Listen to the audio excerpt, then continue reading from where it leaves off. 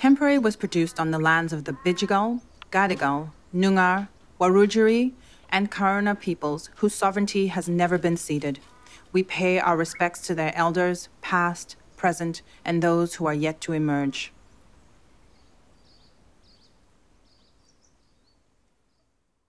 I'm Sisonkim Simang, and this is Temporary. When you leave your home in search of safety, you say goodbye to your country, your culture, and your community. And when you arrive in Australia as an asylum seeker, you enter a system that is built on isolation. Many refugees in the legacy caseload haven't seen the ones they love, their sons, their daughters, their mums, their dads, their grandparents, for years. This enforced and indefinite separation from one's family and loved ones is built into Australia's asylum policy. In Iran, basically everything you do is dangerous. The way I dressed when I went out was dangerous. So we had satellite in our house, which was dangerous. We drank, we played games that were considered gambling, all sorts of life that's considered normal here. This is Elahe. I'm from Iran. I'm originally from Ahvaz, Iran, but I lived mostly in Karaj and Tehran. She's like a lot of feminists I know. She's bold and she's funny and she's really smart. My brother and I moved to Karaj, which is this small, relatively small city near Tehran, to live with our grandmother. In her home, Elahe is surrounded by strong women, her mother and her grandmother especially. My mother would be there often. My father would come and visit us, but we mostly lived with my grandmother. While Elahe was growing up, Iran was under extreme social and political repression. It began with the demand for democracy, but ended with the world's first Islamic republic. But Elahe was never one to sit on the sidelines. She started doing everything she could to push back against the conservative government and to help those who couldn't push back themselves. So yes, when I started, I knew that this wasn't something that the government and the regime would like people to do. They're shouting Magbar Dictator, death to the dictator. We're just, helping people. We're giving them information. And so when Elahe became involved in activism, it was inevitable that there were going to be serious consequences. We didn't really even tell our own family. They knew we were doing things, but we wouldn't give them details or anything because, we didn't want to unnecessarily put them in potential danger, and we would be cautious. Elahe was living under police suspicion for some time. If we needed to transfer information, disks, I don't know, USB thingies, whatever, we'd be careful, but not super mafia gangster careful. They broke into her house looking for something to implicate her. People had gone to his house and got his computer and everything, went to his room, taken his stuff out. She knew she wasn't safe, and she had to leave in a hurry. They say they've been forced to leave Iran because of religious or political persecution. Refugee advocates say it's the tip of the iceberg, with more and more people in limbo as refugee bids are refused and interim visas. I just said a normal goodbye, like when you go on a trip to... My brother was home, my mom was home, and my grandmother happened to be at our place. So I just hurriedly said bye to them, a kind of worried kind of goodbye, but not a kind of goodbye that I'm never not gonna see you in 6 years kind of goodbye. And yeah, that was that. She got her stuff and she left. I didn't think about what was happening or my emotions. I just had this survival mode. And then later on, yes, when I thought about it, I was like, did I just live a novel or a movie or something? She traveled through several countries before embarking on a now very familiar journey, getting on a boat and coming to Australia. Then I remember waking up from the sun in my face, and we were on the boat for 2.5 days. I was semi-unconscious the whole way because I got seasick like nothing. So yeah, for the whole 2.5 days, I think I had some lemon and some biscuit crumbs. There was some food, but I couldn't eat. Eventually, their boat was found by the Australian Navy. They kind of jumped on a boat in a very unnecessarily dramatic manner like pointing guns at us and shouting and stuff. Elahe had been at sea for days, and when she landed on Christmas Island, the first thing she did was call her family. Yeah, I called my brother and he said, can you please call mom because she's going to think that I'm lying to her. And I said, no, sorry, they don't allow me. I'll call her in a few days. Yeah, later my mom told me that my mom and my grandma would call my aunt who lives in America overnight, and then they would basically cry for an hour and hang up, and then the next day until they realized that we were safe. After some time on Christmas Island, Elahe's starting to talk to other people, and the enormity of what she's just undertaken, this massive journey across the ocean, starts to sink in. There was this especially super nice middle-aged woman who I used to like sit and talk to every night about stuff. And then one night she was super sad. And I was like, what happened? And she was like, we just came from the shore and this boat sank and there were bodies. And I said, you mean boat sink? And she was just looking at me and I said, I had no idea. I thought this was safe. Elahe had been moving so quickly that she hadn't realized that she was in any danger at all. I realized that a week ago I could have died very, very easily. And yeah, I was crying and she was like, it's okay, you're safe. But it was it was too much to comprehend. In the detention center, life settles into this strange sort of routine. Yeah, they would have like meetings for us with interpreters and everything every now and then, basically repeating the same stuff over and over and over and over again. Threatening, I don't know, stuff like, don't get your hopes up, you may never see Australia, blah, blah, blah. Batches of people are called up according to what boat they arrived on. Every week they would announce the numbers of the people who were getting transferred. They're no longer really people, they're these numbers. GOE 031. Eventually, her number is called. Elahe avoids Manus and Nauru. Instead, she was told she was going to be moved to mainland Australia to live on a bridging visa while she waited for her claims to be heard. And there was this super tiny airplane. So Elahe gets on this tiny little airplane and she heads to the mainland. They asked us, like, where do you want to go? We said we want to go to Sydney, but they sent us to Perth anyway. She looks below her and she sees scrub and bush. It was the first time in my life that I saw red soil. Thought it would be a lot greener than it actually is. I thought it would be all like Queenslandy. She looks down and just as they land, there's a kangaroo bouncing around. Like, if I see that in a movie, I'd be like, oh, come on, that's so cliche. But it actually happened. So Elahe finds herself living in Australia with very little money and very little to do. After a few weeks of settling, she gets bored. I have not read as many books or watched as many movies in my whole life as I did in that year. Like others we've heard from, Elahe is not allowed to work. She's not allowed to study. The first year we weren't allowed anything. Not study, not work. She's also incredibly broke. For the first time in my life, I was away from everything and didn't have anyone, didn't have any support, didn't have any money.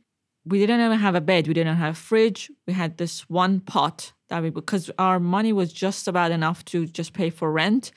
And then sometime near the end of the 2 weeks, we would even run out of money to buy food. Her first year in Australia was difficult. Elahe has not worked, she's not been able to study, and she's barely making ends meet. And then, at the end of it all, she gets some news. So I got pregnant, and we were like, yep, this can't go on. If she was lonely before, she is bereft now.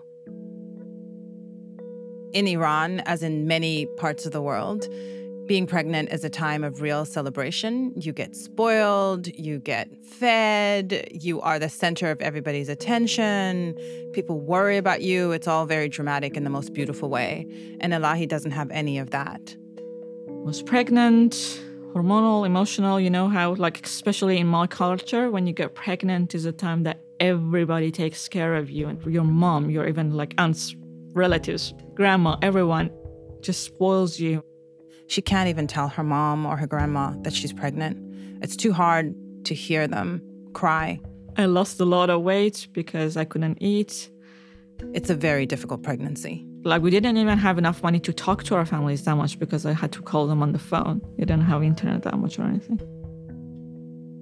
When my son was born, again, at first it was really hard because, well, just a first-time mother with no help. Elahi names her baby Ben, and he's a gorgeous, gorgeous boy. First thing was, when there is a new baby, there's a lot of new expenses, and we were still on that next to nothing payment. There's no family support package. There's no baby bundle. There's nothing.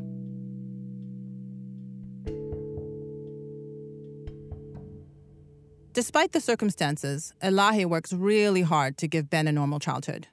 But because she's still on bridging visas, life is anything but normal. There was this really, really, really absurd thing that happened, which was that every year, because our visas we get new visas every year. Every time her visa's about to expire, Elahi has to go to the immigration office in the city. She brings Ben with her. I had to go there, and they would take me to this room, and I would have to just sit there with my son for, 20 minutes, half an hour. The immigration officials essentially have to, quote unquote, detain the baby so that he has the same visa status as his mom. And then they would bring some documents and I would sign them, and they would give my son's visa. And when I asked why, they said something in lines of, because your son has never been in detention and he was born here, but in order to get this visa, you need to have been in detention. So he needs to be here technically so we can give him a visa. Under Australian immigration law, this child who's born in Australia is regarded as an illegal maritime arrival. This is Ben Doherty. He's a reporter for The Guardian who's been helping us out during this podcast. So Ben, why is this little kid who was born in Australia subject to this kind of detention? So because his mother arrived in this country by boat and mandatory detention applies to everybody who arrived by boat, he has to be detained. Every time it would be a different person, but they would be like, yeah, I know, I'm sorry. It's just something we have to do. It's a legal pantomime. It's this game that everybody plays along with and everybody knows is ridiculous, but the law says it has to happen, that this child has to be detained.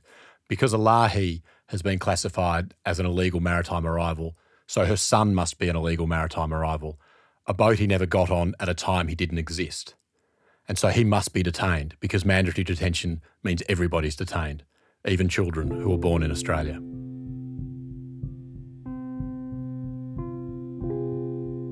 They play this crazy game for years. And during this time, Elahi and Ben settle in and they start building a home in Adelaide. They start living their life.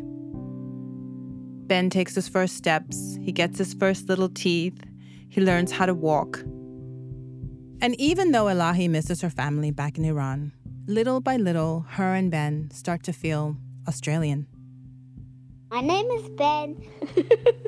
Okay. Do you like Adelaide? Yes, it's a very beautiful place. What places do you like to go? I like to go to the museum. Yes. Actually, basically not the museum. Yes, you love the museum. What else? Art gallery. Art gallery. You like the Fringe Festival? French festival. Where else? That's it? And that's it. Bye-bye. I would like to see you one day.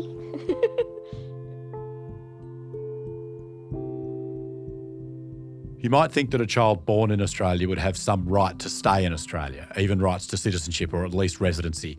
But through careful legal manipulation, these children are excised from really ever having any right to be in Australia. And this is no accident. Nowhere children like Ben are a deliberate creation of Australia's asylum policy. They were born in Australia, but the government makes it very difficult for them to ever become Australian.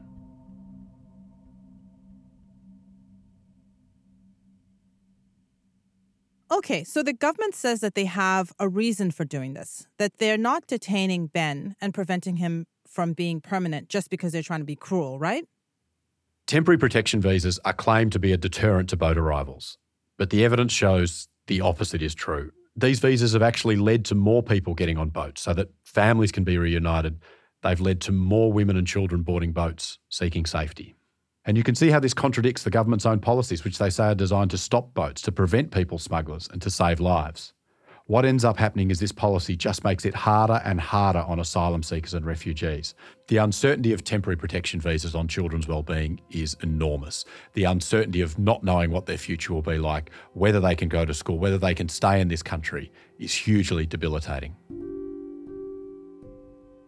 Basically, every time I would talk to my mom on the phone, she would ask any news about the visa. I'd be like, Mom, I swear, if there's news, I'll tell you. You don't need to ask every goddamn time. But finally, Elahe gets her visa and has some good news to tell everyone back home. That I called her and my mom, like, her reaction was kind of like my reaction. She was like, "Oh my God, you're lying." And then she was so happy because, she was worried about our situation here, but I think from her point of view, mainly because she knew that this would mean that we could actually meet finally after 6 years. It's not the best case scenario because what she needs is permanent protection, but it gives her a little bit of respite. Because anything is better than being in a limbo. This particular temporary protection visa, it's called the Safe Haven Enterprise Visa, or the SHEV. It allows Elahe to ask for permission from the Home Affairs Minister to visit her family in a third country. When I got my visa, I was so happy, and he was happy because I was happy. And I was like, Mom, what happened? And I paused for a second. I was like, how do I explain to you? So I just said, we can go see Grandma. And he understood that, so he got really excited about that. When you apply, you need a compassionate or compelling reason to be able to visit your relatives. And in Elahe's case, it's really clear her grandma is sick. I grew up with my grandmother, and she is 70-something years old now. People in Iran don't live as long as people do here usually. And my grandmother was just diagnosed with cancer, bowel cancer. And I'm not sure if I'm going to see her before she dies. Elahe puts in her application as soon as she can. If she's allowed to see her sick grandma, then finally, after all these years, Elahe can also introduce Ben, not just to her family, but to his culture. It's not going very well. I kind of thought that I was done dealing with immigration and their nonsense. After waiting and waiting and waiting, the minister comes back. The answer is no. Yeah, they rejected it, basically. The way they did it is they sent an email saying, we reject your application because we don't think your reasons are compassionate and you haven't provided enough documents. Like the long line of women who precede her, Elahe is pretty fierce. So this news dampens her spirits, but there's no way that she's just going to stop. It's not an option. She is going to apply again. She needs to see her family, and she has to find a way to connect her son to her grandma who raised her and to the community that she loves so much. We're going to apply again, so hopefully this time it's going to be okay. We first spoke to Elahe way back in October 2019. But when you're living on a temporary protection visa, there's no timeline or transparency. After she was found to be a refugee, Elahe was still at the mercy of the government. She still couldn't do something that most of us take for granted, which was to see the people who are most important to her. So she once again applied to see her family on compassionate grounds, hoping that the woman who had raised her, her grandmother, would get to meet her Australian-born son just once before she passed away. When we called Elahe back to check in earlier this year, she had good news to tell us.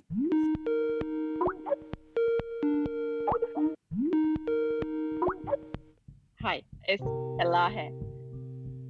Yeah, hi. The government had given her permission to see her family in a third country, so Elahe and Ben packed their bags and headed to Georgia. When we got there, it was just absolutely a dream. My son is, as I've said before, my son is turning 6 now. He'd never met my family, and I hadn't seen them for 7 years. But just from the first minute, it felt like I had just left them for 3 months.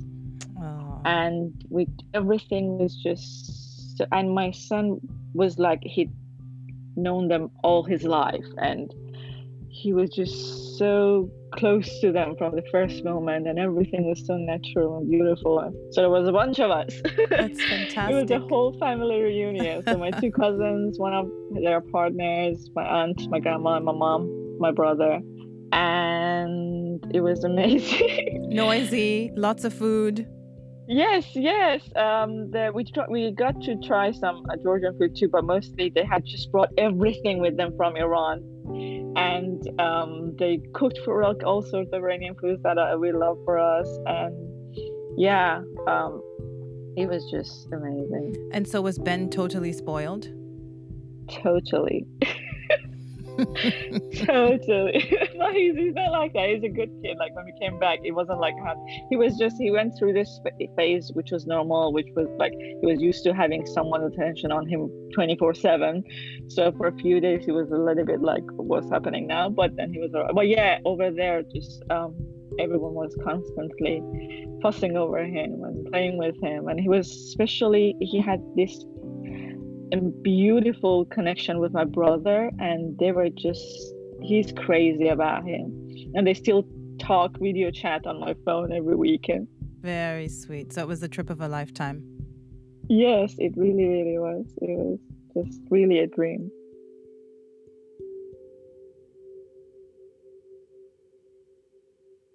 Part of what makes this reunion so special for Elahe is that when she left Iran in those dangerous minutes, she collected her stuff and she ran, and she hardly had the chance to say goodbye. She had no idea if she would ever see her family again. While Elahe is on a temporary protection visa, she will never be able to sponsor her family to come to Australia. And so she will be at the mercy of the government to allow her to see them in a third country, just like she did this time with Georgia. And because of this, Elahe and Ben are essentially separated from their family indefinitely. I love it here. I'm glad I'm here. But coming here wasn't worth this. I wouldn't choose this life at the expense of not seeing my family for so long if I had the choice.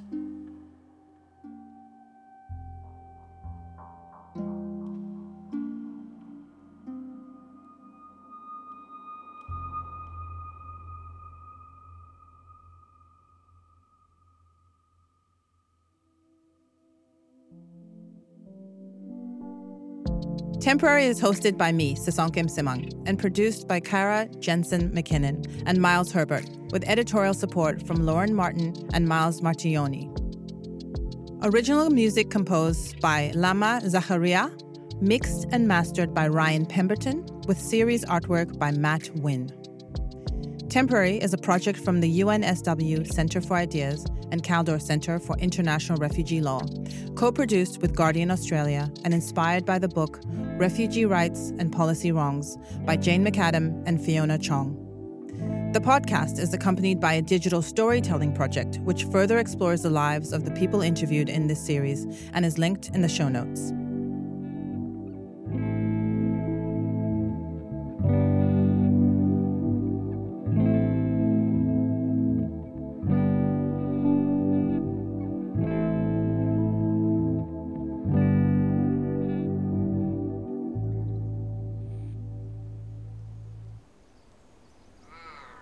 If this story has raised any issues for you, please know that help is available.